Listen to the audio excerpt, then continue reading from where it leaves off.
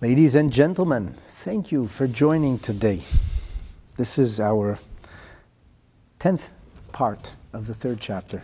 And here we are going to conclude, with Hashem's help, the first principle.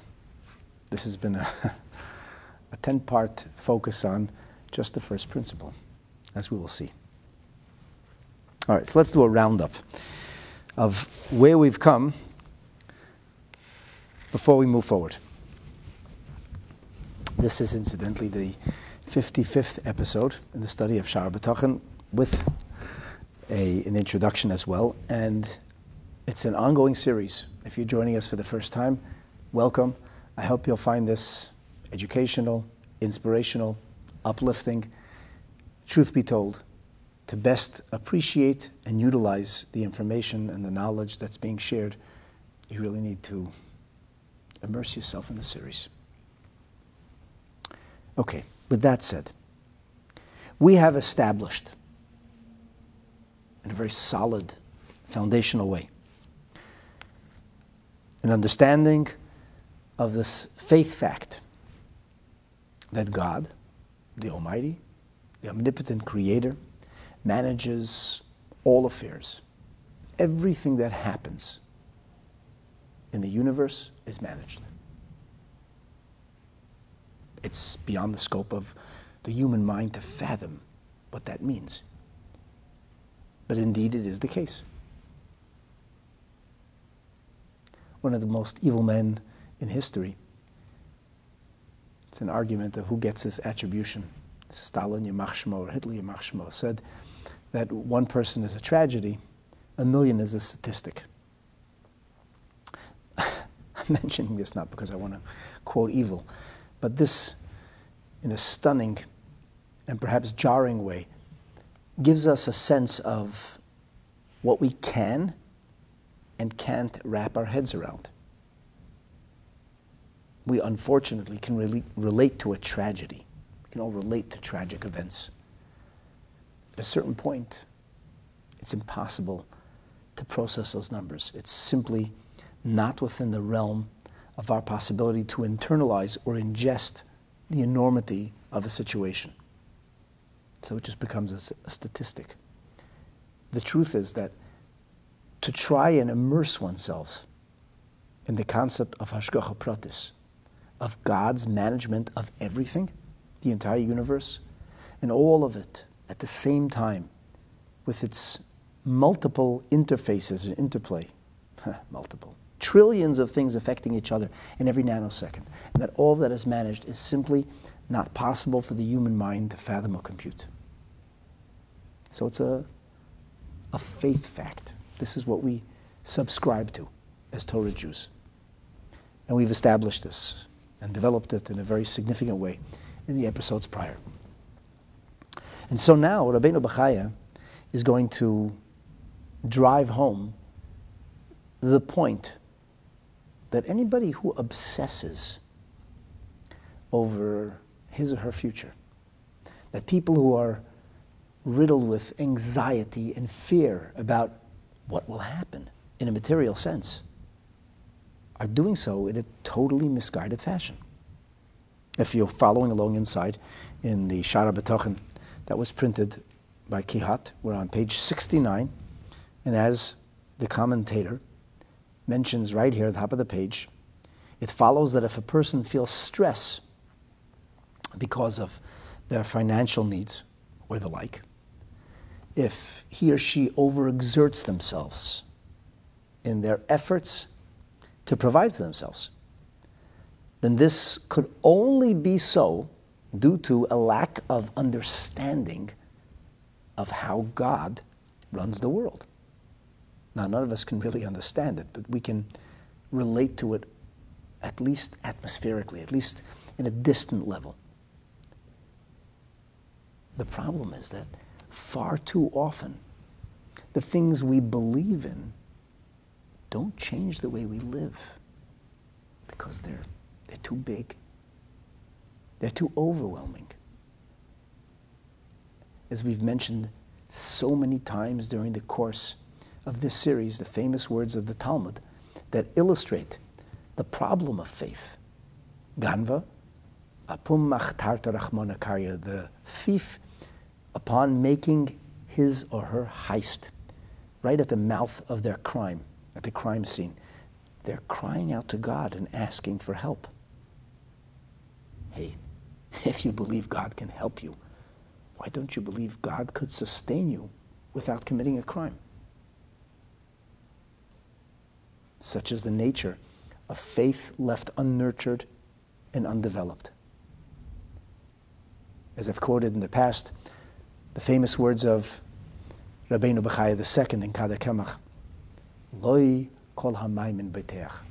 Not every person who possesses faith possesses trust.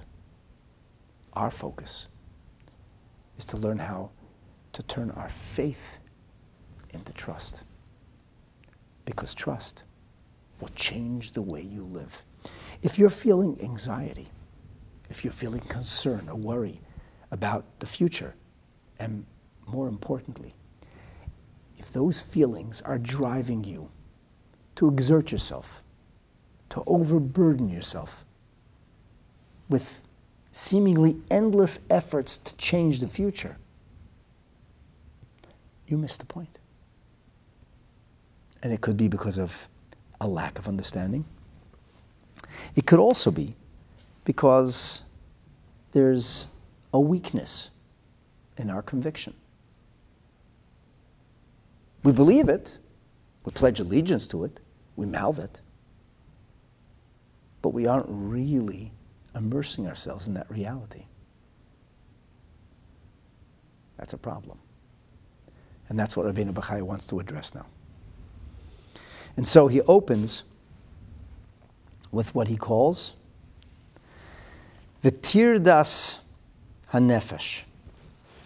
So tirdas hanefesh is it's interesting. It's translated in the Kihat edition as when a person troubles himself. I don't know, the word person doesn't show up here. It just says v'tirdas hanefesh. I suppose he means to translate this, the troubles of one's soul. The trouble is, I don't think tirda means trouble at all. So I'm going to call that as a misnomer. I looked in another contemporary translation, and in the Art Scroll version, they translate the word tirdas hanefesh as preoccupation. A preoccupation is not a tirda. To be asuk, to be involved in something, is to be occupied or preoccupied in something. Like, people say in Hebrew, ani asuk achshav. I'm busy now, or I'm preoccupied.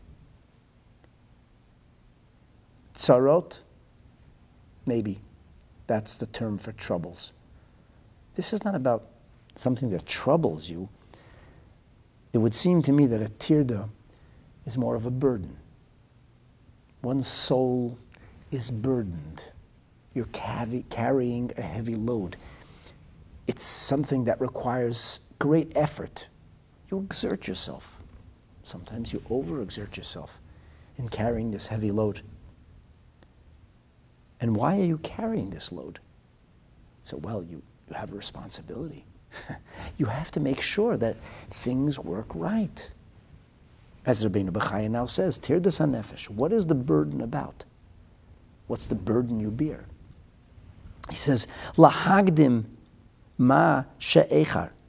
You want to hasten or accelerate the process of something that seems to be stalled or delayed. You say, why isn't this working?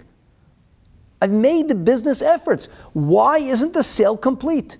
I probably didn't make enough calls. I probably didn't do enough in the form of overture. And therefore, I'm going to work Additionally, I'll burn the midnight oil, and I'll get up before dawn, and I'll be at my office, and I'll be making those phone calls, I'll be sending those emails, I'll be engaging, and doing everything I can to accelerate this process because I need to bring this deal to fruition. I got bills to pay. I got salaries to meet. I can't wait for things to percolate and unfold. So I'm burdened. I'm burdened with accelerating the process. The problem is, who says that's your burden? Well, in fact, Rabbeinu Bachaya will now teach us it isn't. Because not only does God supervise and manage everything that's happening in the world, He also supervises and manages when it happens. So if Hashem didn't ordain that it happen yet, there's actually nothing you can do to accelerate that process. So you are, in effect, burdening yourself unnecessarily. In plain English, you're wasting your time. You're stressing out for no reason whatsoever. Sometimes a person tries to delay that which is inevitable. He knows the window's closing on a certain deal. He's going to try to delay this. He's going to try to make sure that he can still eke out yet another quarter or squeeze out some more profit before this window closes. La'echar ma shehigdim. He's trying to delay that which Hashem has obviously hastened. So its time has come. Or perhaps, ulaharbes ma shehimit. You wish to increase that which Hashem decreased. Or lahamit ma shehirba. You wish to decrease or minimize that which Hashem magnified or increased.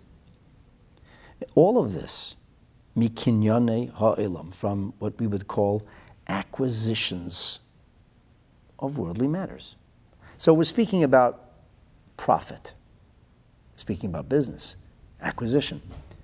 But the truth is that this can be understood a little bit beyond the purview of business. You know, it's like the business of life, the things you're trying to achieve or accomplish, which are materialistically minded.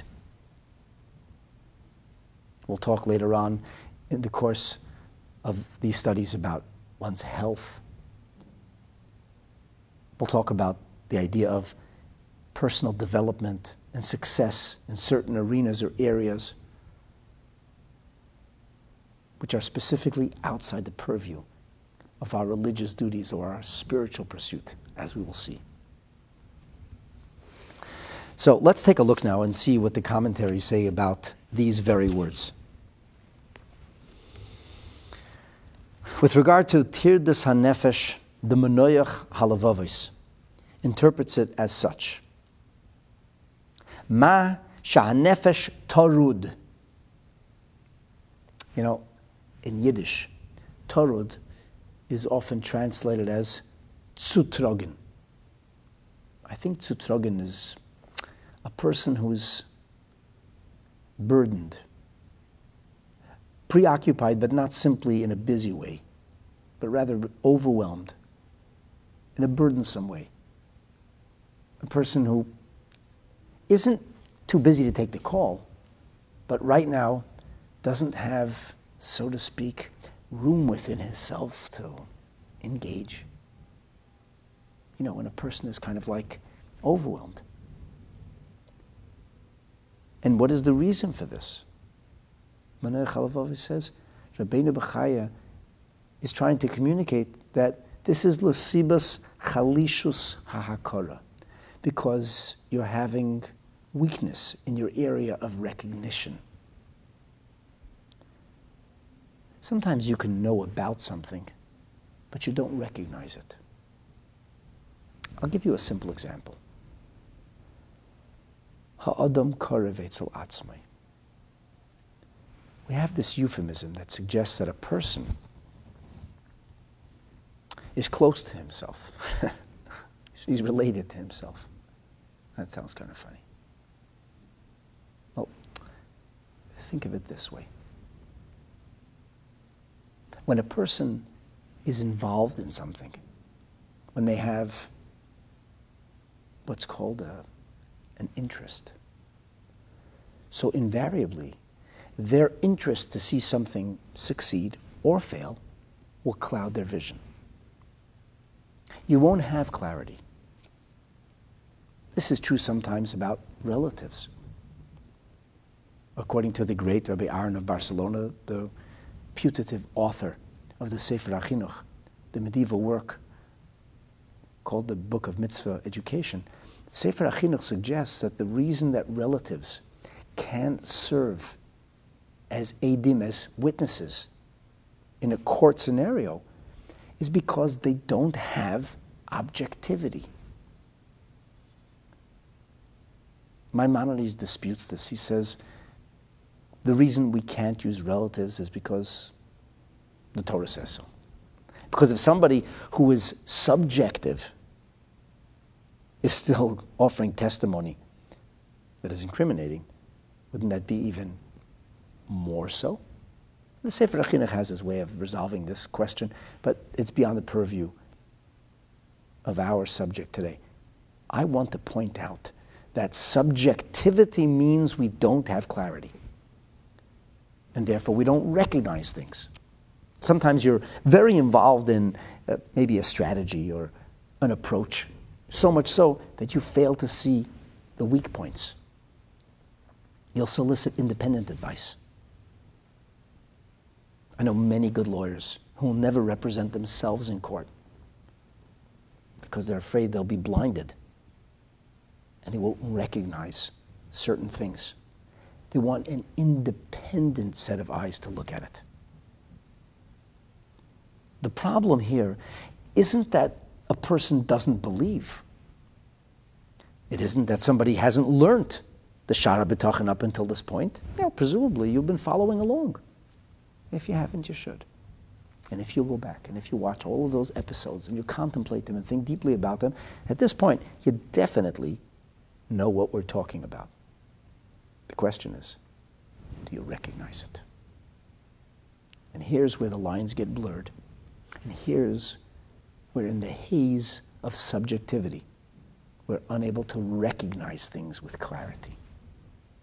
They get camouflaged by self-interest, by our desire to appear a certain way. And that desire is so strong that it actually impacts our vision, robbing us of clarity and the ability to recognize. Yeah, my friends, this is a fraught endeavor. It's not easy to build a Bitachon because we need to get clarity. And this clarity can only come through repetitive discussion, repetitive contemplation, repetitive efforts in which we drive this point home to ourselves, and it becomes clear to us that Hashem runs everything. And as such, the pressing of the panic, anxiety, or fear buttons is foolish. You can't change these things. It's not in your hands. It's not in my hands. It's not in anybody's hands other than Hashem. What is ordained is ordained.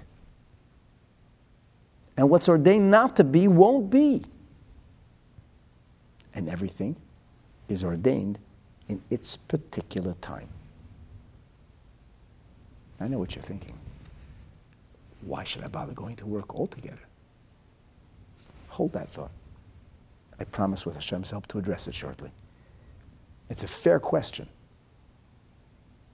But before we get to that question, let us establish this Torah truism, this principle that everything that happens is being ordained from on high. And therefore, there's no reason to burden ourselves. I didn't say not to work. I said not to burden yourself. The Marpel Nefesh says that a person who is matrid es nafsho, a person who overwhelms himself, who burdens himself unnecessarily. V'otz, he pushes himself, lahashir, in order to achieve wealth or financial success. Says the Marpel Nefesh, a person who might do this would in effect be wasting his time, because Yavo ma shenigzer alav b'meila, that which has been decreed will come regardless of whether you try to push or you stand back. It'll come b'lei shum tirda. It'll come without any kind of effort, without any kind of burden, I should say, without overburdening, without overexertion. It'll come without charitzus, without this tremendous emphasis and push, which is beyond what's expected.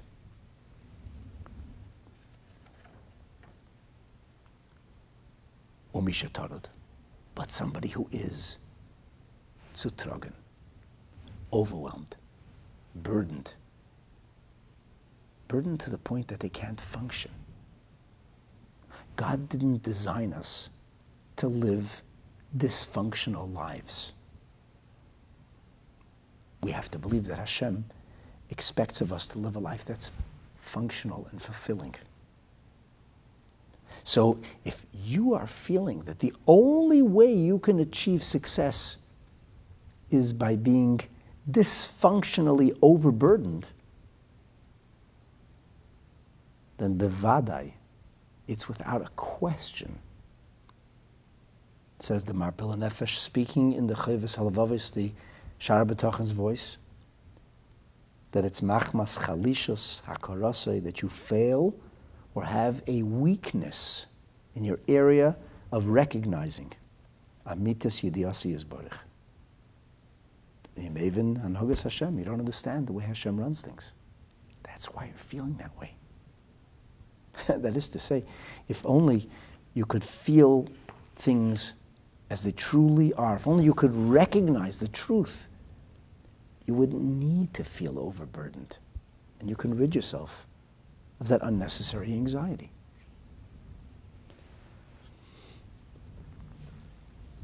Let's take a look in the Neder Bar-Kodesh. He says, I want you to know that this is kind of a run-on sentence. It starts off with tirdas hanefesh, this overwhelming overexertion, overburdening of self. And it comes in various forms. Lahagdem masheicha, you're trying to accelerate, makes things go faster, but their time hasn't come. You're trying to delay things, but its time has arrived. You're trying to add, but Hashem has already subtracted or minimized. You're trying to minimize, but Hashem has already created a storm. In all of these cases, in every one, he says these are just various examples. Rabbeinu Bachaya leaves no stone unturned. He says a person will say, I can't add, but at least I could stop.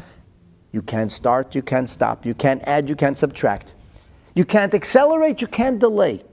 And all of these are, says the Neder Bar-Kodesh, boiled down to mikinyone ha'olam. All of this mikinyone ha'olam. He says mikinyone ha'olam, those words, from acquisition of worldly or material matter, he says all of this is musav al tevis lahagadim. And it also applies to the word la'acher.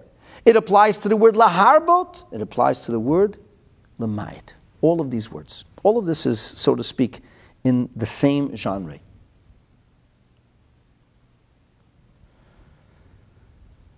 There is an exception. So all of this effort's a waste of time. But there is an exception. There is one area of life where your efforts necessarily make or break things. But before we get on to the one area of life where your efforts do make or break, I think I owe you a bit of an explanation. What is Rabbeinu Bachaya saying?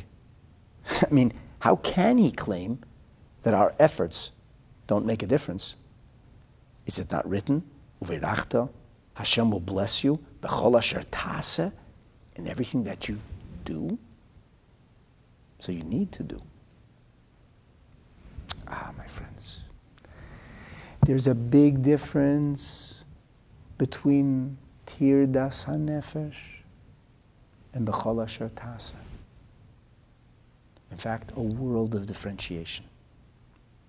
One is required by Torah, and one is something we should eschew. Why indeed does a person have to work at achieving financial success? Why does a person have to make efforts to make a livelihood if ultimately wealth or the opposite come from Hashem? If Hashem is the one who not only provides, but provides in its particular time, and if we can't change whatever's about to come our way, why are we even making the effort? This question is richly addressed in the teachings of Hasidus. And I'm going to give you, with Hashem's help, a little sampling today.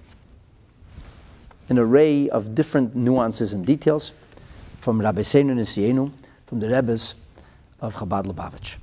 I'm going to begin with a selection, little excerpts that I will share with you from a Maimer, a Hasidic discourse that was delivered by the Alter Rebbe, the founder of the movement, Rabbi Shneir Zalman of Liadi, also known as the Baal HaTanya and the Shulchan Aruch. This Maimer was delivered in the year Tov Kuf Samach Hei. So that's 1805. And it opens, believe it or not, with the words, Uveirachcha Hashem Elokecha b'chol asher taseh, and God will bless you in all that you do. And the Alter Rebbe opens with a question. This exact question. V'yesh lo haven. He says we have to understand what's going on over here. Lama tzarech la'asiyah. Why does there have to be action? Ha'esek, engagement in business. Me'achar she'habracha me'es Hashem. Since the blessing comes from God, and it's going to come memela, it'll come automatically. Why do we have to make any efforts then? I mean, after all, Rabbeinu Bachaya illustrated for us so clearly, leaving no one stone unturned, that nothing we do will make a difference. It's a bit of a lengthy mimer. I want to take you to the end. In case you get a hold of a Sefer HaMamorim, Tov Kuf Samach Hei Beis, you can look at it on page Tov Reish Nun Hey. It's page 645. There are two versions of this particular mimer because the Alter Rebbe himself did not write his own Hasidic discourses. They were written by students, pupils, Hasidim, who recorded these oral teachings in writing, manuscripts. So there are two manuscripts. I'll share with you the primary manuscript, and this is the point. The Alter Rebbe launches into an explanation of a Zoharic statement about the merging or amalgamation of two different names representing different divine persona. There's the name Kale, Aleph Lamed, and that is said to represent divine beneficence or kindness, God's giving. And then there's the Shem Adnai. I'm purposely mispronouncing that. And it represents Adnut, or mastery. God is the boss. It doesn't represent benevolence or kindness. It represents justice. It represents the rule of law. And the question is how those names come together. And the Zohar makes a very unusual statement by saying that together you get the gematria of Tzadik Vav, a gematria, a numeric equivalent of 96.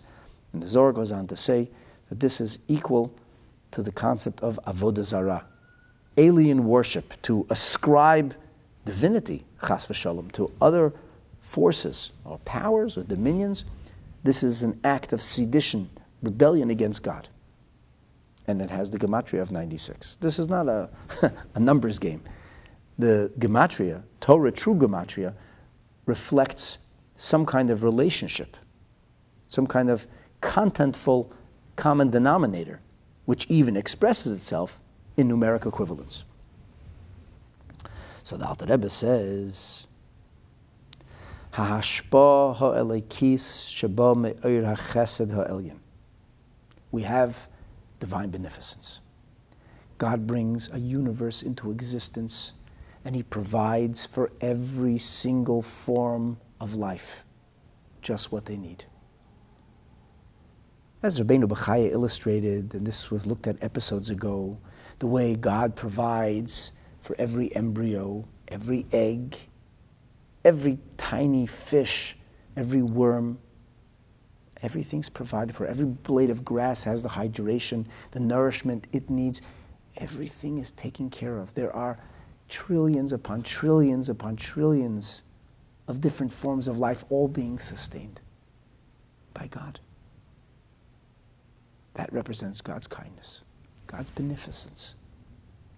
Nobody's really earning their supper, so to speak. But this idea of God's beneficence, chesed, must come camouflaged, wrapped, if you will, in the raiments of adnos, of God's mastery. And this, says the Alter Rebbe, means that God's kindness is concealed, camouflaged in a thick coat, if you will. It's wrapped in a heavy sheet, a lavush sack, a burlap sack, which is master legamri, which conceals this idea of God-giving. So what does it look like? It looks like there's a natural ecology, nature. The planet sustains itself. Every form of life makes its contribution. It all makes sense. We can actually do things to stimulate further growth. We can look at the magnificent array of reality and come away with the conclusion that there is no God. The truth must be told. Science is not a contradiction to religion, and there are many religious scientists. It's true there are irreligious scientists. Science will not necessarily lead you in a direction of faith, spirituality, or religion. But if you're open-minded, it can certainly make you aware of the magnificence of God's creation. If you're prepared to absorb the bigger message, you can't help but realize the statistical impossibilities of everything being random or accidental. It's just too perfect, too precise, too choreographed. Could you imagine 101 musicians sitting down and just by accident banging out Tchaikovsky's 14th composition? I mean, seriously? It's ridiculous. Nobody would believe it. In fact, for a symphony to perform some of the most difficult pieces of music, some of the most stirring pieces of music ever written, you need to have weeks, if not months, of practice. And yet, our world is a symphony far more exquisite, far more exact, and far more precise. By accident. And yet, we know more about creation and the universe than humanity has ever known before in history, and atheism's on the rise. Up to 20% of the world's population today claims to have no belief in a higher power. That's a significant number. I mean, the fact that 80% of the world's population professes to believe in a higher power, forget that they reject religion or organized religion, which is easy to understand, but they believe in a higher power is extremely powerful. It's indicative of the true essence of God's presence that is, kind of available for people. People just can't help but noticing it or feeling it, because it is so. But at any rate, the point is that our world was designed to allow for atheism. Let me repeat that. The creator of heaven and earth purposely concealed his tracks. Hashem designed a world that would enable us to deny his presence, despite his continuous involvement in the bringing forward of our existence. It is eminently possible to study about the nature of our world and to come away with the conclusion that there is no God. It's an unbelievable thing. In fact, now the Rebbe says in that the only thing greater than creation itself is God's concealment of his involvement. It's astounding. Imagine you have a company in disarray, and you bring in this phenomenal CEO, extremely talented, gifted, and hardworking person, and he manages to turn the company around. When I was a kid, there was a legend named Lee Iacocca who did that to Chrysler. Now imagine a Lee Iacocca being piloted into Chrysler and nobody knows he's there, except the board of directors. Nobody knows that there's a new CEO, there's a new sheriff in town. Nobody knows how everything's falling into place, but it is. It's impossible. It's unfathomable how God concealed his involvement, his bringing forth of existence every single moment, but he has. And this is something that God continues to do. And this, says the Alter Rebbe, stunningly, is the meaning of Uvirachacha Hashem Elokecha b'chol hashatasa.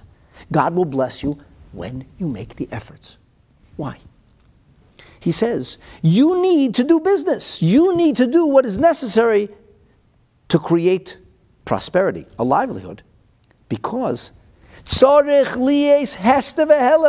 has to be concealment. God has to conceal his giving, his beneficence, and you're his partner in concealment. By going to work, you're ensuring that your parnasa, that your livelihood, doesn't appear miraculous. Imagine that. God is miraculously gifting you with what you need, but you have to go through the motions so that God's concealment, his cover, can be maintained. If you blow his cover, then God will simply have to go undercover. Simply stated, if you don't do work, if you don't make a vessel through which God can conceal his gift to you, you won't get it. You will not receive God's beneficence because you're forcing God to make a miracle, and God doesn't want to make miracles. He wants to be concealed.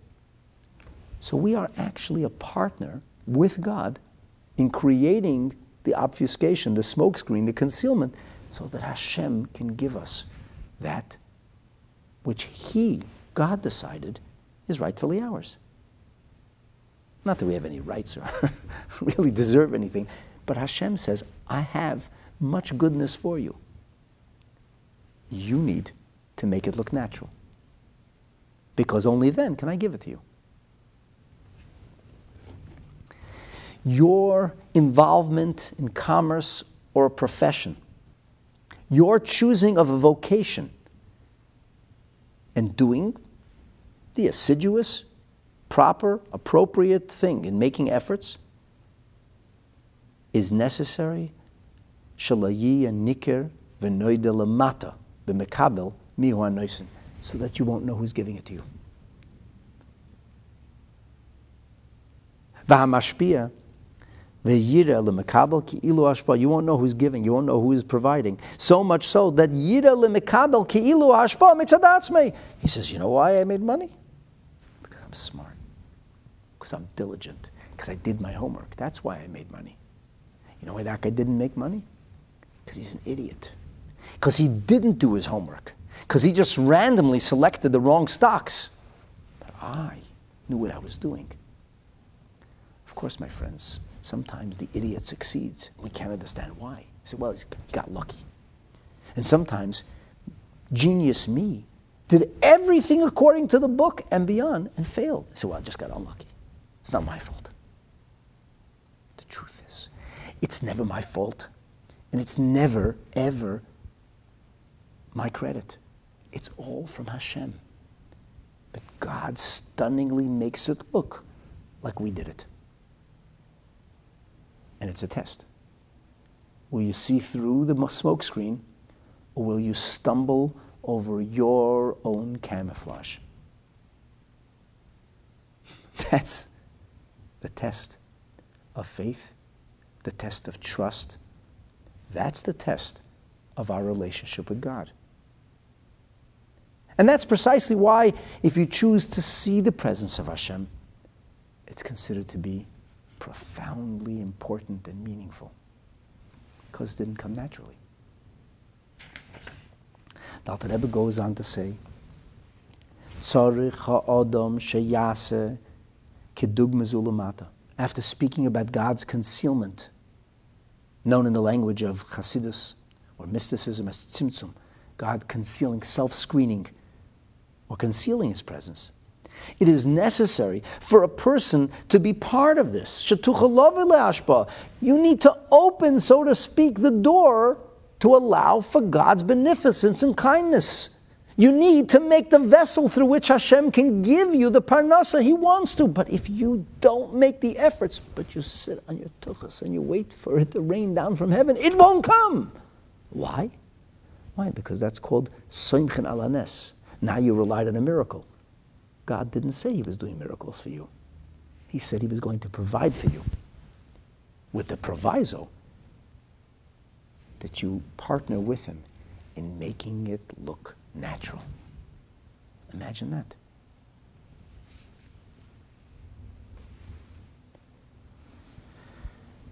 All of this, Hashem wants you to be involved, sheyasik be'esik maso matan, to do your business. This is the way Hashem can be concealed. This is the way the hashgacha pratis, the divine design and individual providence of God, can be obfuscated. Every time a successful person has a profit, what does he attribute it to? Well, naturally, to myself, to my efforts, to my wisdom, to my intuition. Of course. How else? As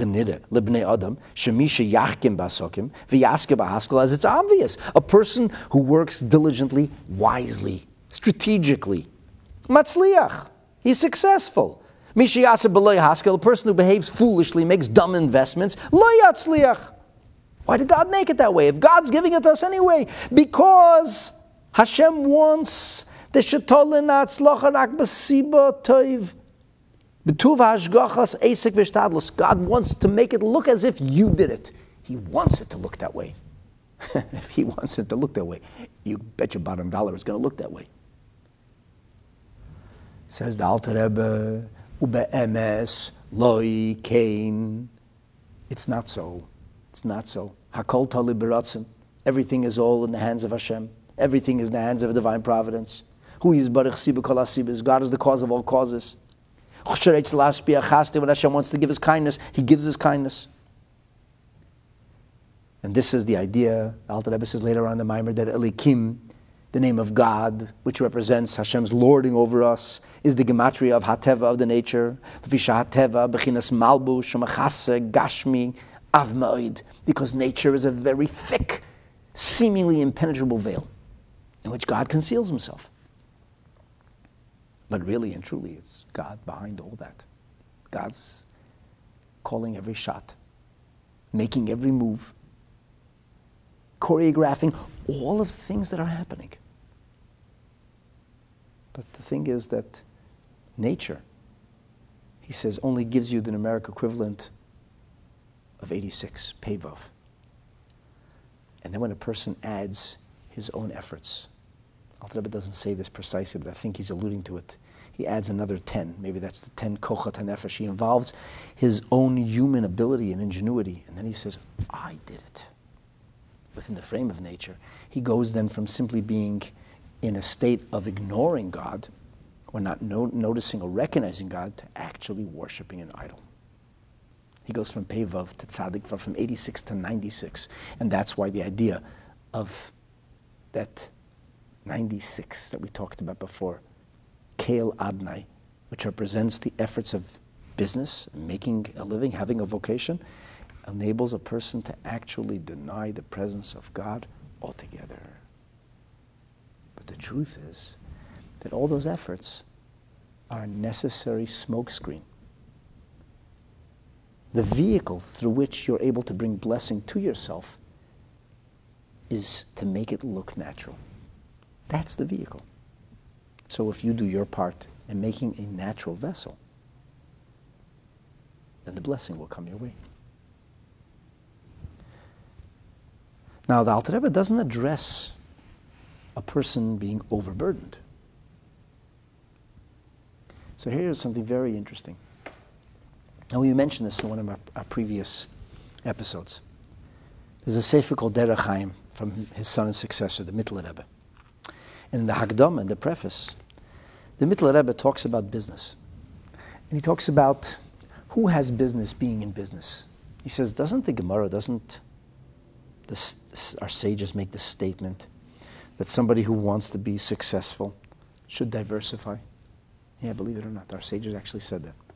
And the Futile Rebbe goes on in this fascinating mimer to describe the possibility of turning a profit. He says you can make many small investments, and small investments will yield small amounts of profit. Or you can make one enormous investment that with much less effort can make an enormous amount of profit, but you also have a tremendous amount of risk. If you're successful, hey, that's great. If you fail, that's it. It's like having a one-question test. You didn't get the right answer, you failed. You got 100 questions, hey, if you got 65 of them right, you're still okay. If a person is diversifying in his business, then he or she has a better chance of success, it would seem, because they've created a lot of different vehicles. But the Futile Rebbe goes on to describe in great detail, well, it's not really so simple. And yes, there is an element of this. He says there are kind of like two parallel paths. The important thing, he says, is that a person should make a vehicle, a reasonable vehicle, so that it looks like he or she is following a natural path. That's the important thing.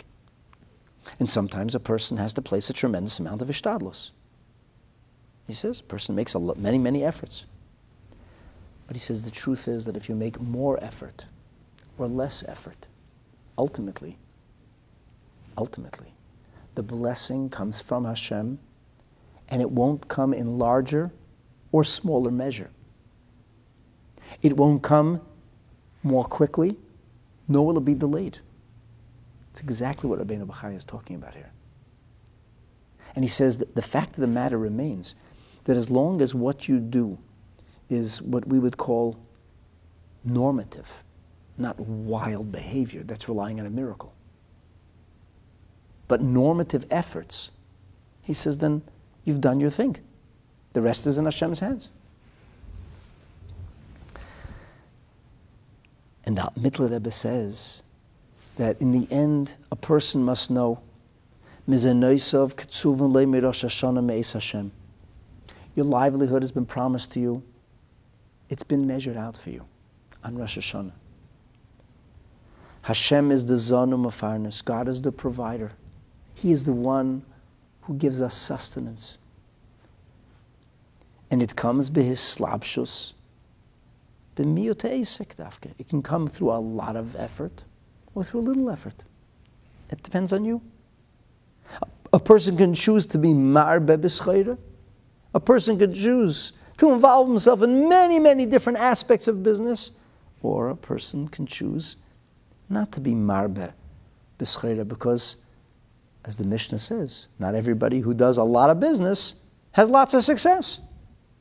There are plenty of portfolios that diversify, and they fail at everything. You could say it's prudent. You could say it makes sense. You could say it's natural. My dear friends, in the end of the day, it's in the hands of HaKadosh Baruch Hu. This is what the world calls coincidence or luck, but there is no such thing, for nothing is random. Everything comes me'es Hashem. That's what we believe. God isn't the creator past tense. He's the creator present tense, making everything happen. And He's promised us to provide for us. Whatever we're going to make this year has already been decided on the high holidays. And so I have to make the efforts so that I can actually receive those blessings, as we just learned before in the Mimer of the Alter Rebbe. I have to create the vessel, the vehicle, that doesn't force the hand of God to give me in a miraculous fashion, which Hashem clearly says He doesn't want to do. If that happens, then life loses its meaning. It has to look natural, so we can be tested and challenged. For those tests and challenges are able to bring forth our inner spiritual mettle, our own special measure of courage, the building of our own spiritual fortitude. That's the purpose of living in this terrestrial existence, because doing so makes our world a godlier place.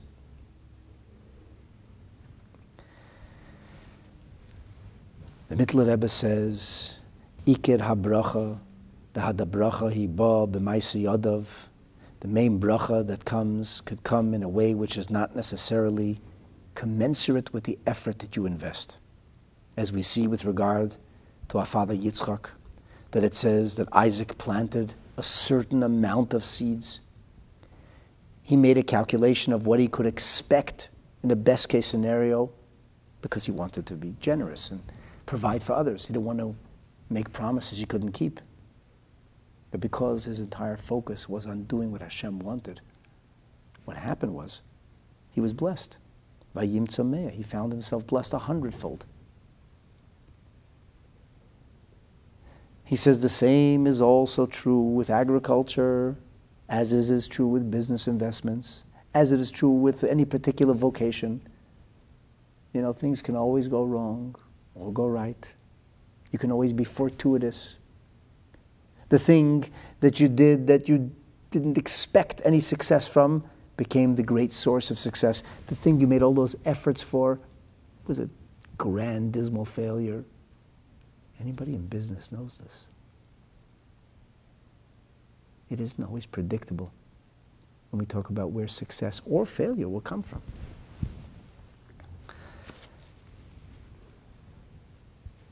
The important thing, says the Mittler Rebbe, is that you have to do what is necessary.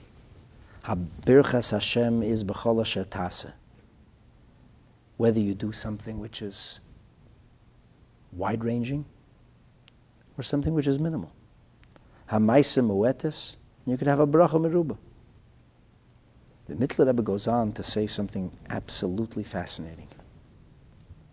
He says, so how does it work? That's your choice. That's your choice. If you wish to focus entirely on your business efforts, so then in that case, then your blessing will come in that fashion.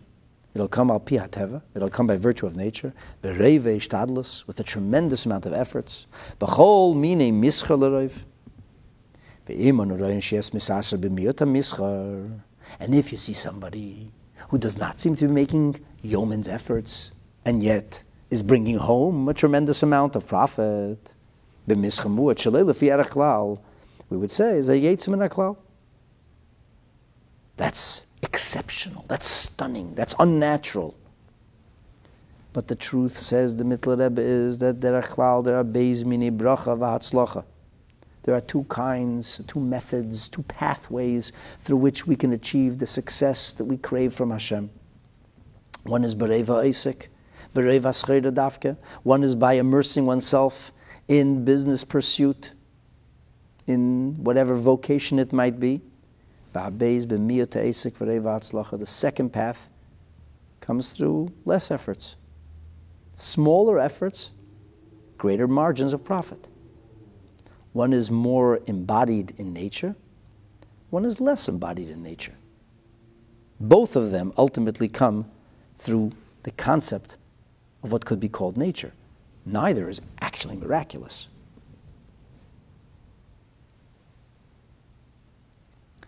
The Mittler Rebbe says that there are times in life when a person is called upon to put a tremendous amount of effort in. There are times in life when Hashem is kind and not as much effort is required. What can you do in this? Or how can you influence the way things will go? For this, says the Mittler Rebbe, if a person is mekabel al himself oil ha-Torah, if a person dedicates himself to Yiddishkeit, then he will allow himself room in other areas from where he's taken away from him oil derech eretz. But a person who's poirek oil ha-Torah, throws off the yoke of Torah, and instead focuses on the material reality, that's your choice. Then that's the way your business or success will come to you. In other words, ultimately, as Rabbeinu Bachaya said, everything comes from Hashem. Everything. we must do our part because Hashem wants the world to function in a normal and natural manner. How much effort we'll have to make? That depends on us. It depends on our devotion, on our dedication to the Almighty. And here's the caveat. God is not asking us to become overburdened. Because if we're overburdened, if we have tirda, we're not able to serve Hashem. And that was the purpose. Our neshama wasn't invested in a body to become overly burdened or preoccupied, to become so troubled with existence that we can't even live. Why would Hashem do that? So as a rule, the assumption has to be that Hashem gave us the wherewithal to be able to live a normal life. A normal life means a life in which there is daily Torah study. A normal life means a life in which there is continuous prayer. And if at all possible, and most often it is, b'tzibur, in a communal setting. Hashem gave us a life that enables us to think of others and to perform acts of chesed and kindness and to do all kinds of other mitzvahs. So the person who says, I'm too busy, I'm too burdened with life, I can't live, is missing the point. And this comes from a lack of understanding of how Hashem runs His world, and it comes from a lack of conviction in the basic faith that should undergird our attitude and our behavior. Let me share with you how this idea is articulated by the Rebbe de Tzemach Tzedek, the successor of the Mittler Rebbe, the maternal grandson of the Alter Rebbe. In one of his most famous works, which is called Derech Mitzvah Secha, the way of mitzvahs, where the Rebbe de Tzemach Tzedek speaks about the mystical and the spiritual ideas that are behind the specifics of mitzvah performance.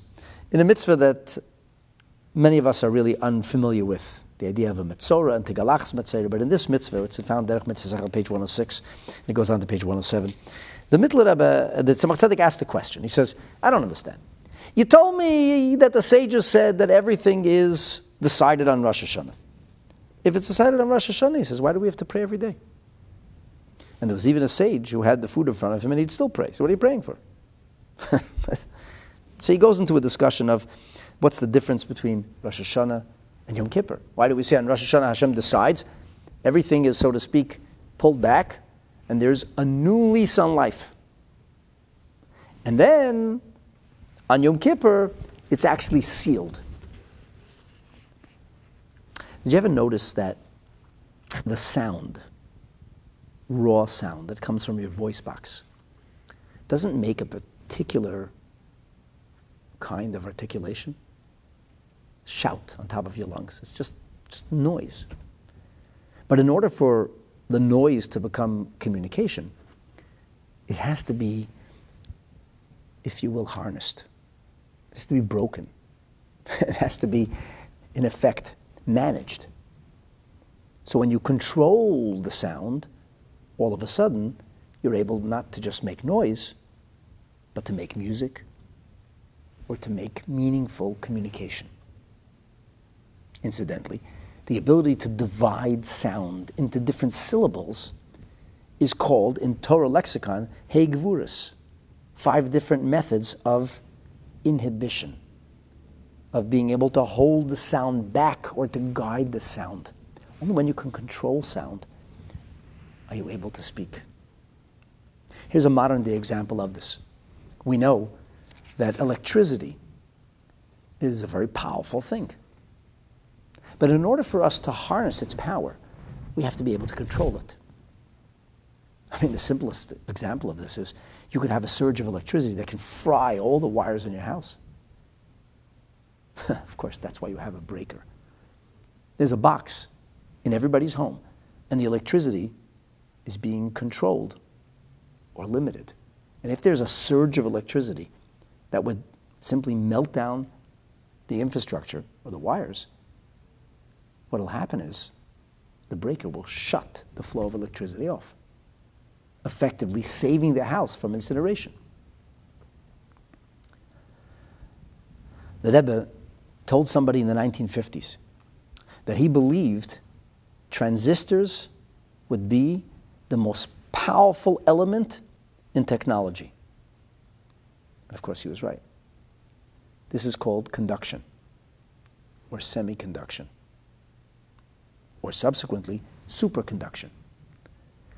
The essence of conduction is to be able to control the flow of electricity so that you can have an incredible amount of activity in the iPhone or device you hold, and it doesn't burn up.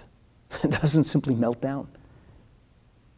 And the more effective we get at creating these tiny transistors that can actually limit the electricity or control the electricity, the more effective we're getting at what we can accomplish and do. This is a subject which is way beyond the purview of what we're talking about here. But the Tzemach Tzedek does allude to this, where he says that there is Hei Gvuras, Shemeteva HaGvuras Lefara. The nature of Gvuras is to crumble, or to differentiate, to break into smaller, malleable, or manageable pieces. As the expression that's found in the 74th Psalm, Ata Pirarta Be'ozcha Yom, you and your might God divides the sea's breakers. So what happens is there's a flow of divine energy. Think of it as an incredible profusion of electricity. But it's got to be absorbed properly. You have to have the right mechanism. If you plugged your toaster or a phone into the power station at Niagara Falls, it would simply burn in an instant.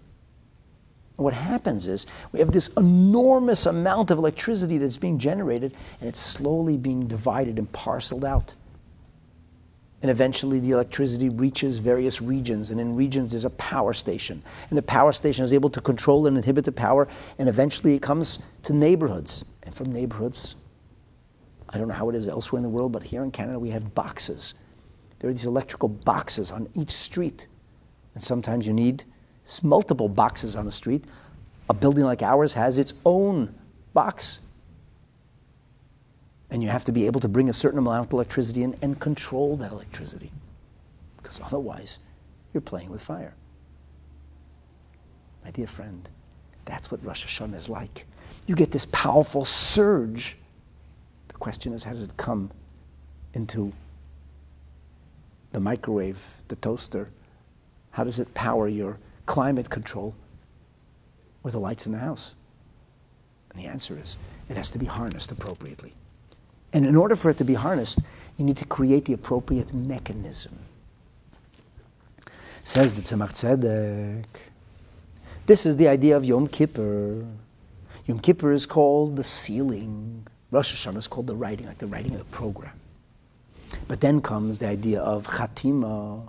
Kasha nechtam b'tabas hamelech, when it becomes sealed, proverbially imprinted with the signet of the king. So here's where the details, the die is cast, so to speak. And that's how we have to do tshuva on Rosh Hashanah and on the Seres Yemei Tshuva till we get to the climax of the days of awe on Yom Kippur, at the time when the gates are closing, and then Hashem gives us a larger, or chas v'shalom, smaller amount of His beneficence and kindness. So then in that case, what's up with all these requests, these petitions we make? Shemivakshim, kol habakashos midiyim. We're asking every day, Refa'inu, Hashem heal this one, Hashem give parnasa. Ma yoel. What's the point of making an ask when the die's already been cast? Asher nechtem b'tabas hamelech. Once the king's sealed, once the signet ring is applied, ein lahashiv. He can't do anything about it. He's paraphrasing from Megillat Esther. V'ho'inyan, says the Tzemach Tzedek, hini chesed zeh sheneschalek ayidei hei gvuras, this chesed, which is divided through those 5, so to speak, severities, those 5 different elements of control, limitation, the various ways in which sound is developed to make articulate speech. So he says, this chesed is merumim v'niskov. It's very lofty, it's very intense, it's higher than actually powering physical things. No, you can't plug your microwave into the power station. unless you want it to melt. In order for it to come into this world, in order for it to power terrestrial beneficence and goodness, in order for it to bring about material things to life, like children, like health, like sustenance, prosperity, all the material goodness that we seek, they're all part of this material world. So God's infinite kindness has to be harnessed and measured in a way that it should become, if you will, articulate to us in this world. Hashem's giving, his giving is makar achayim, it's a source of all life. However, this comes through riboy hamshachas v'hislabshus. It has to come through a tremendous amount of embodiment. To go from the loftiest levels through many, many myriads of levels. And Tzemach Tzedek here enumerates various spiritual levels. And he says that derech bam over shefa chesed, it is via this domino effect of various cause and effect, that eventually it comes mehechel lahechel, from realm to realm, from world to world, until it could be yumshach, until it can actually come into our world. And that's what our prayers are about. So it's a little bit of a different side of things. The Mittler Rebbe and Alter Rebbe were talking about creating the material vehicle through which all of this can be actualized, and the Tzemach Tzedek here is talking about the idea of the prayers we engage on a regular basis, but all of which are contributing towards the same end goal, actualization, bringing it down into our world. Let me share with you the words of the Rebbe Rashab, the fifth Rebbe, in a famous collection of ethical teachings, mystical ethical teachings called Kuntras Umayim.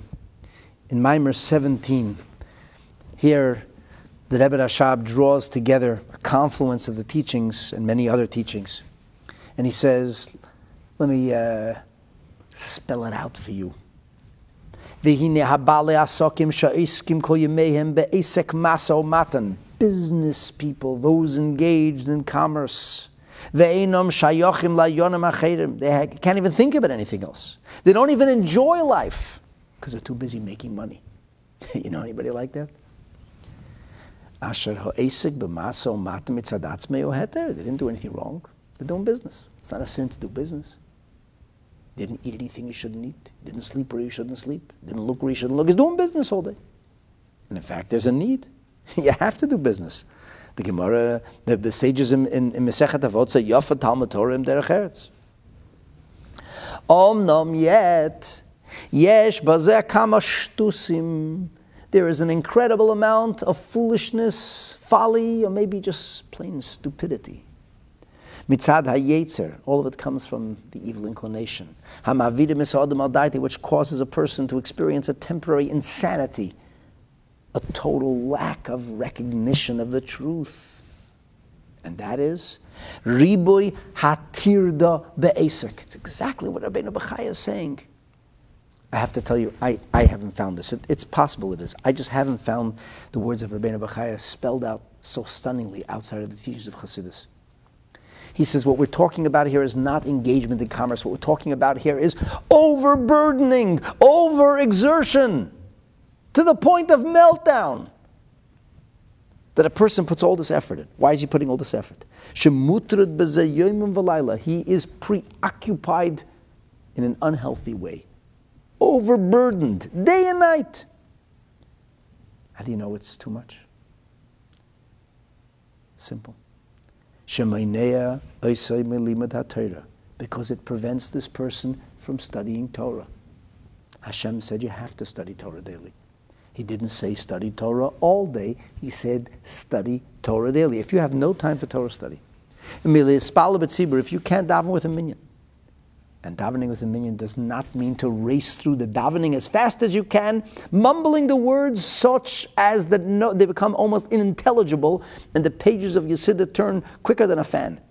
That's not the meaning of davening with a minyan, according to the Rebbe Rashab.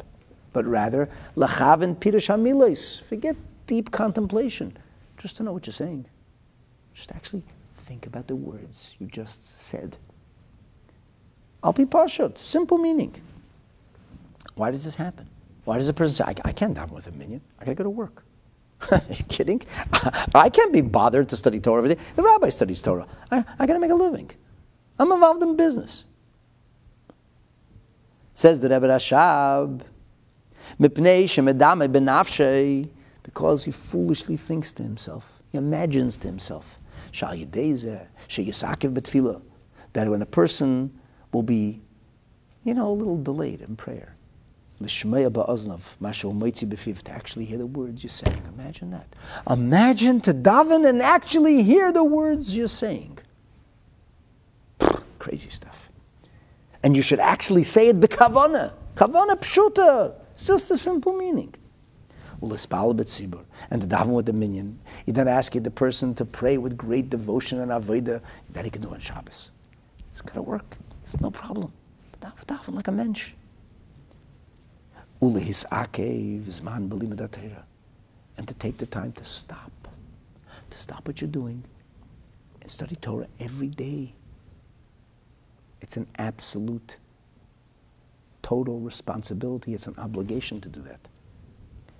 But why doesn't he? Are you kidding? He says, I'll be losing out. I can't do business during that time. Says the Rebbe Rashab, zui shtus nifla. This is an astonishingly foolish thing. When a person will take to heart and know, and incidentally we discussed this in great length a few episodes ago, the meaning of take to heart, the meaning of knowing something. Leader says to see what's going on with him, so to speak, to see how the world around you is going. You'll see yourself. That sometimes you will do business punctually and do everything you're supposed to. And you'll put a tremendous amount of effort in. And you don't make a red cent. You didn't make a profit. You lost. Sometimes small amount of time with very little effort. Pshish, you made it a success. V'im kain, if so, he says, who says by spending time in Torah you're losing?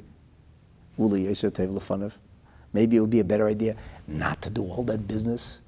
Hashem didn't ask you to make him unnecessary vehicles. He said you do what you got to do.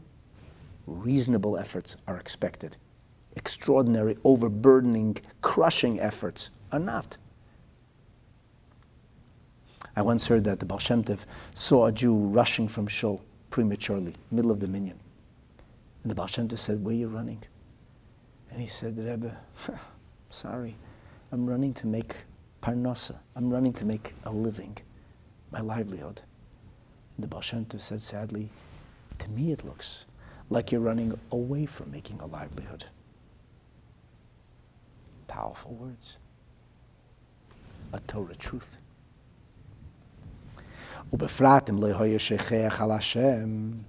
Especially, says the Rebbe Rashab, if your person wouldn't forget about God altogether, because that's what happens sometimes. God gives you the ability, the wherewithal. He gave you the wisdom. He gave you the acumen. He provided for you the strategies. Uberchas Hashem dafka hitashit is the blessing of God that brings wealth, affluence, and success. Etzem ha'esek, the efforts themselves, that's just a keli. It's just a vessel. Tzrichim clearly, you need to have a vessel. You can't ask for a cup of coffee without a cup. But a cup isn't coffee. And the nicest vessel doesn't give you anything unless something's placed inside it. Your efforts are the cup. God fills that cup with his blessing. The Rebbe really sums this up in a edited Sikha, an edited talk, which is found in the 31st volume of Likutei Sichos, and I'm pretty sure we've spoken about this before. It's a Sikha about Purim. I'm not going to go into the details now, but I just want to sum up the verbiage, because this is very precise, the Rebbe's edited verbiage. The Rebbe says on page 173 of that volume of Likutei Sichos, Birchas Hashem hi ta'ashir. The blessing of God is what brings us success or wealth. That's not only because the sustenance, the livelihood that a person seeks is something that comes to him by virtue of his efforts in a natural manner. Hinge entirely upon God. Hashem, who is arranging all of nature. No, the Rebbe says more so. It gets much deeper. And the Rebbe adds the word ve'ikar, overridingly, primarily. Listen carefully. This, the Rebbe says, is the primary meaning of Birchas Hashem hi ta'ashir. Shebnei Yisrael einam nesunim me'ikara tachas shiltein v'anhogas hateva. We are not placed beneath the thumb of nature, the dominion of the natural order. As is explained in many places, Bnei Yisrael mekablim chiyusa mishim havaya shalamayla me'ateva. We receive our beneficence from the proverbial level of havaya, which transcends nature. V'hainu, shehu yizbarech mashgiach u'manig es kol inyonei Yisrael. God Almighty Himself is supervising. God Almighty Himself is arranging all the affairs of Klal Yisrael b'hashgacha miyuchedes, with special supervision, b'anhaga nisis, with a miraculous energy, a miraculous manner, she'eini mugbeles b'chukei hateva, which is entirely not vested or limited to the frame of nature. And by virtue of this idea, the fact that there needs to be efforts that are made on our part, Torah necessitates it. Asher tase, God will bless you by what you do. It's only mishum sharatza HaKadosh Baruch Hu shanhaga anisit. It's because God wanted, and by the way, it doesn't have to make sense. It's the Ratzon Hashem, because God wanted that His beneficence to us, which is miraculous, hanhagas hanisis, ta'avor al yedei hateva, that the miracles should happen through the guise of the natural. B'lachein hilbish nisim elu, He dressed or embodied these miracles, b'levushi hateva. Asiya b'darkei hateva, what seems to be efforts that follow the laws of nature. B'chol asher ta'asa, you have to do. Aval asiya zui rak levush Rabbeinu Shalom. It's just a garment. It's just a vehicle. It's not the blessing. It's not the prize. That's not the profit. It's only a levush chitzeni. It's an external garment. Legamri. Lashba de l'mayla. It's something that comes from on high. Shemekoyda mishim havaya. The ultimate essence comes from Almighty God Himself.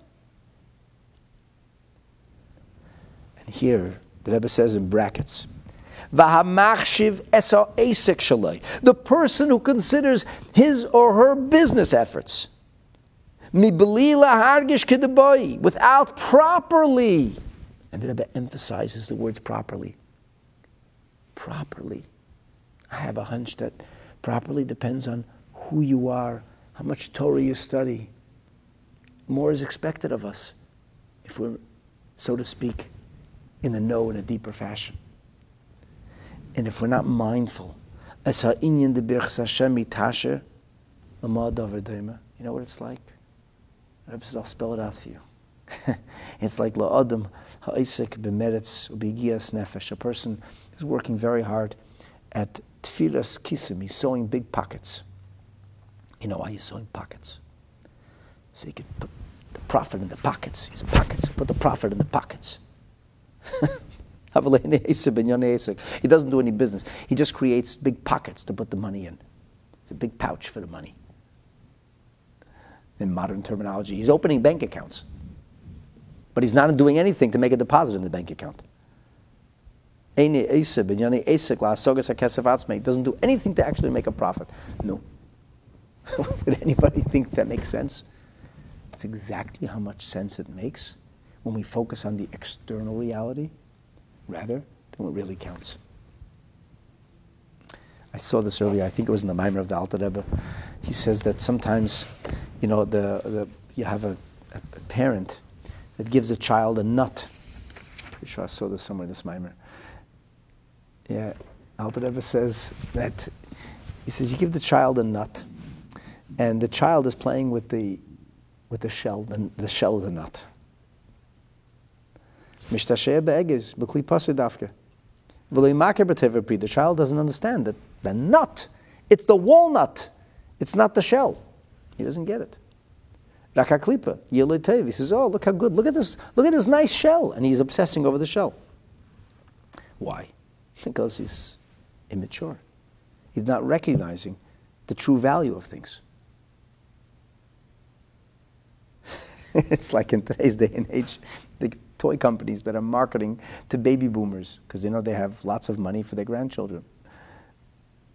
People who are older, and the toys are so sophisticated and have bells and whistles that speak to mature people, but the children are playing with the box, with the colorful wrapper, and the grandparents are playing with the toy. This is what the Alter Rebbe is talking about here. And this dovetails perfectly into the words of Rabbeinu Bachaya, Chalishus ha'akara, weakness in recognition. What's really important and what isn't. So do our efforts ever make a difference? The answer is yes, in one area. There's one area in which our efforts do actually make it happen. And that is the area which is not kinyoni ha'elam. And that is mibli sabe v'kiyom mitzvahs avedasi v'kibul teirase. When these efforts have nothing to do with the fulfillment of Torah mitzvahs, it's ordained. Your mitzvahs are not ordained. Your Torah study is not ordained. Your acts of holiness, spiritual devotion and dedication are not ordained. If they were ordained, what would be the purpose? So this is the one area in which our efforts make a world of difference. As the Neder B'Kodesh puts it, Ve'ein kavanasi b'tidasi v'giyasei. There's a proviso here. All the efforts are for naught, a waste of time and energy, if it's not for the purpose of fulfilling Hashem's will. However, if it's a sibushi eskayim atera b'chol mashahu miageo matedis hatzmei. When a person toils and works hard, and he's doing it all for himself, he's wasting his time. However, if in fact he's not doing it for himself, but rather he's doing this in order to fulfill a mitzvah, as the Marpil Nefesh puts it, Bevadai im roitze lahakdim davar la'aseh tekev.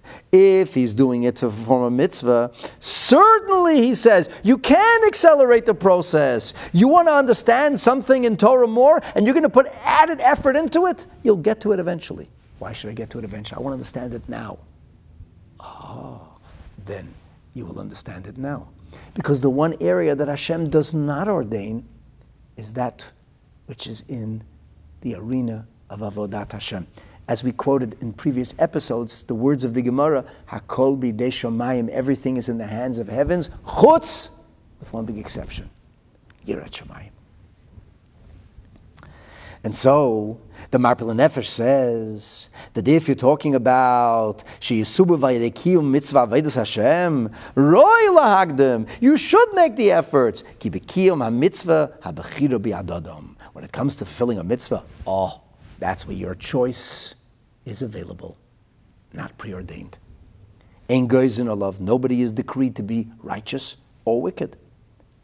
Other things, a waste of time. The Teva Levanim puts it this way.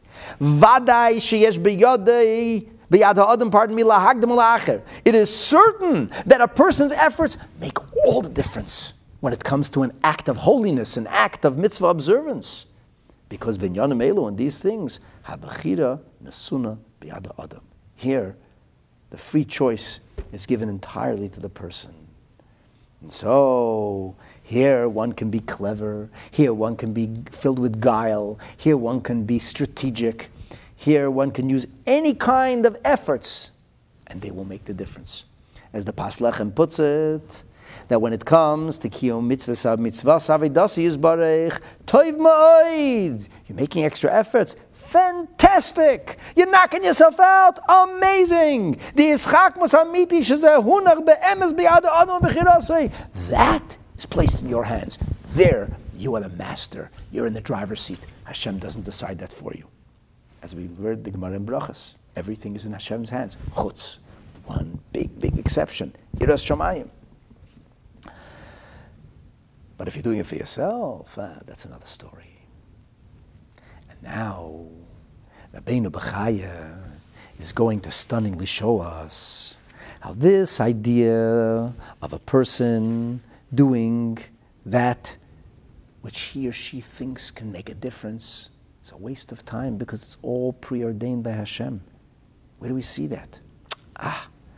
We see that this is the result of a person's lack of understanding. It's a person's lack of conviction in Hashem's goodness and what Hashem has for us.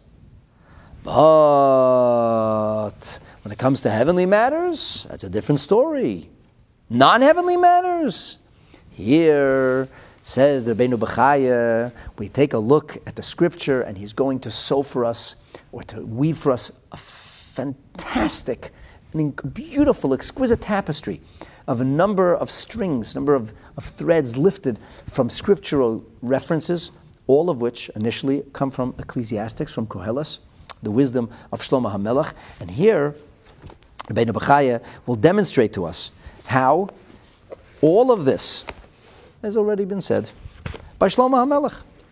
So in the 3rd chapter of Ecclesiastics, we have Shlomo HaMelech speaking about this idea that everything's arranged. Everything has its designated time. No, you can't accelerate or delay it. Everything is arranged by divine providence. And the 3rd chapter of Koheles begins with a poem. And of course, this poem will end. A time for every purpose. That's the refrain. The poem is going to, so to speak, open with a discussion telling us that L'kol zman ve'et, l'kol chefetz tachas hashamayim, that there is a season, an appropriate time. There's a suitable time for every purpose, for every action beneath the heavens. Oh, beneath the heavens. Comes the Pas Lechem and he says, did you notice what was just said? That's when it's beneath the heavens. He says beneath the heavens refers to things which are not related to Avodas Hashem. Beneath spiritual pursuit. However, when it's talking about spiritual pursuit, that's another story, he says. That's not beneath the heavens, that is the heavens. And that's not preordained. Shlomo HaMelech now moves through a whole series, so to speak, of things. Specifically, he's going to spell out no less than 28 different matters. As Rabbeinu Bachaya now continues to illustrate, Shlomo HaMelech speaks about this precisely in his statement, L'kol zman va'et, l'kol chefetz tachas hashamayim, everything has an appointed season for every time and every matter under heaven. He will go on to mention and enumerate 28 different things, all of which have set times. He speaks about the time to give birth and the time in which a person says farewell. And it goes till the end of the list. A time for war and a time for peace. Shlomo HaMelech later, in the 3rd chapter, tells us, Eis ufega yikra es kulam, that there is a time and a fate that overtakes them all. This is, of course, Rabbeinu Bachaya, who's sewing this tapestry for us. But when he speaks about these words, L'kol eis, for all there is, so to speak, a time, Shlomo HaMelech is taking us now forward into the 9th chapter. From the 30 moves to the 9th chapter of Ecclesiastics. And there he says that he sees that there is no guarantee of security or of calm. The winning of the race doesn't necessarily go to the swift. Rabbeinu Bachaya has mentioned this verse much earlier in the Psicha, in the opening. He says the triumph of war is not assured to the valiant.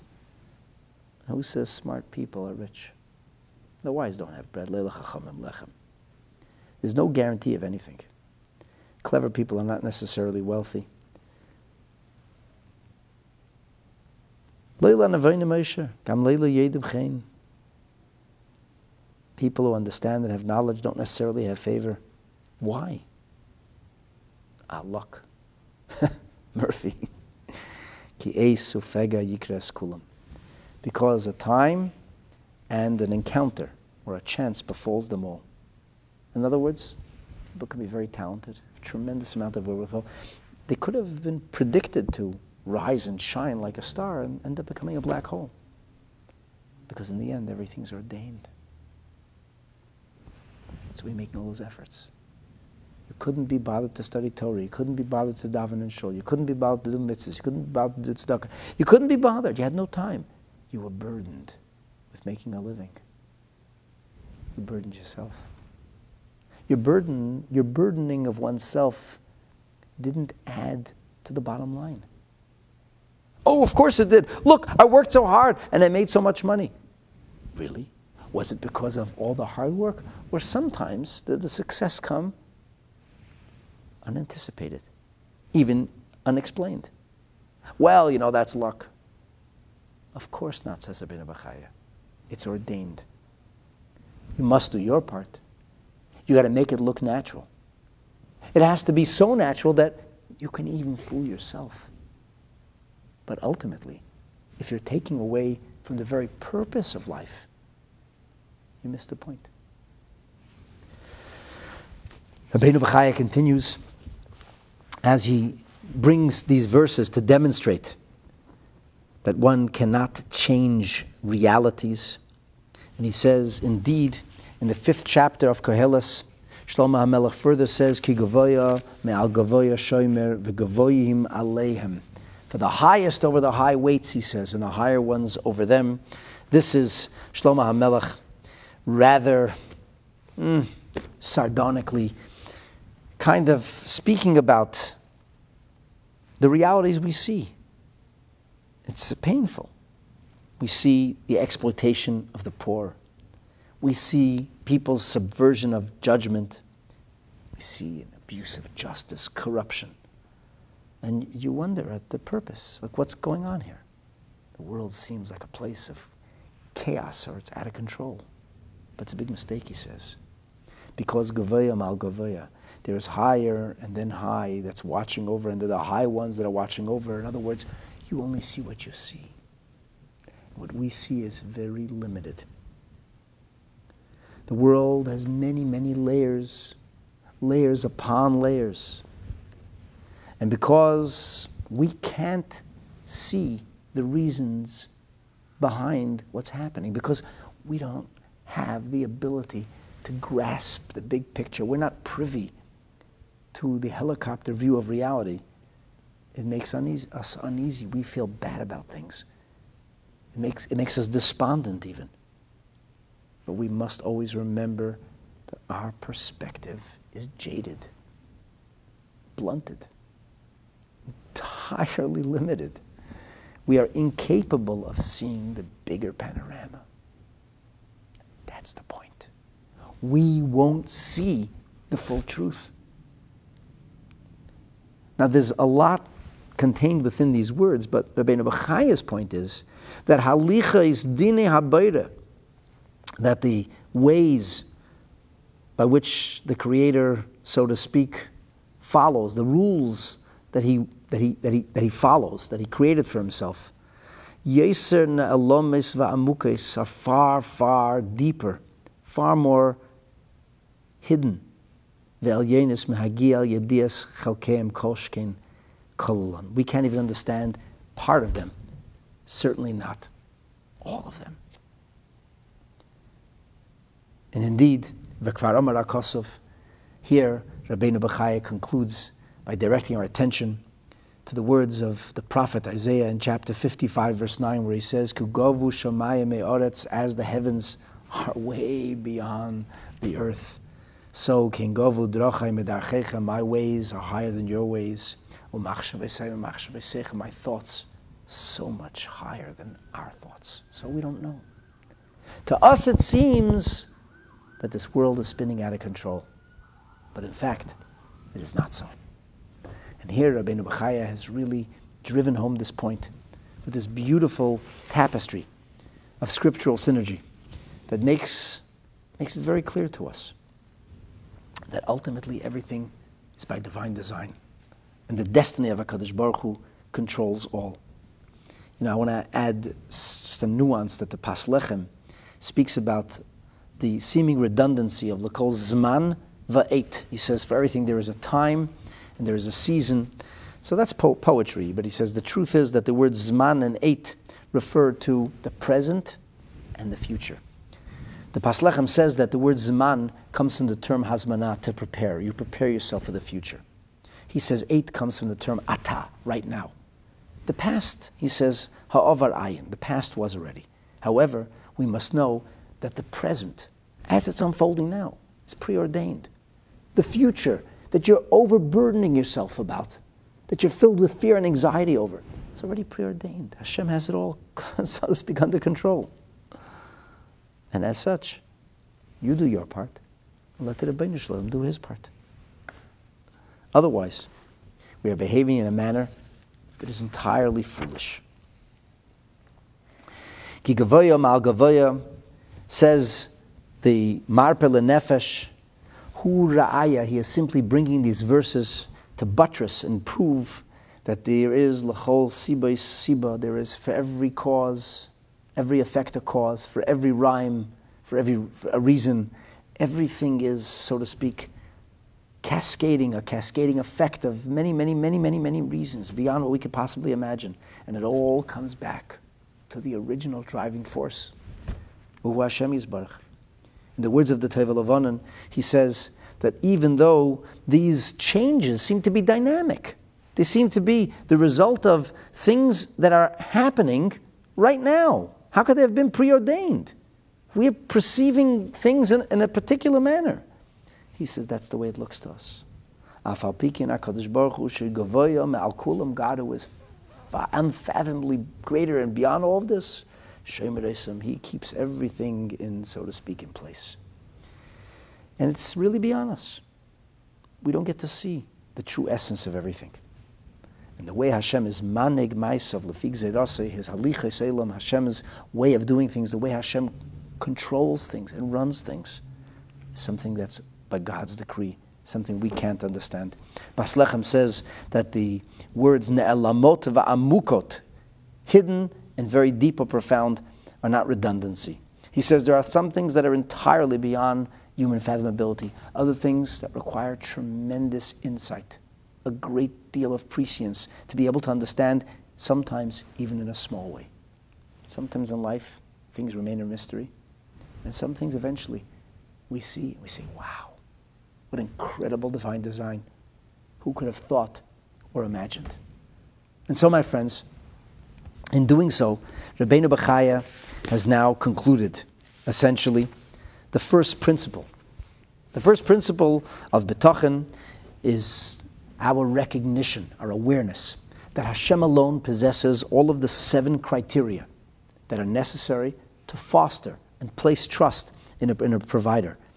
We began with Hashem's caring about us. He cares deeply about every one of us. And we concluded with this idea of Hashem having absolute control over everything. And with this, we come to the climax of the first principle, articulated in the 3rd chapter, 4 more principles to follow as we continue our journey in building Bitachon, ridding ourselves of fears, anxieties, and experiencing the bliss of total, absolute trust in Hashem Yisbarach. Thank you so much for listening.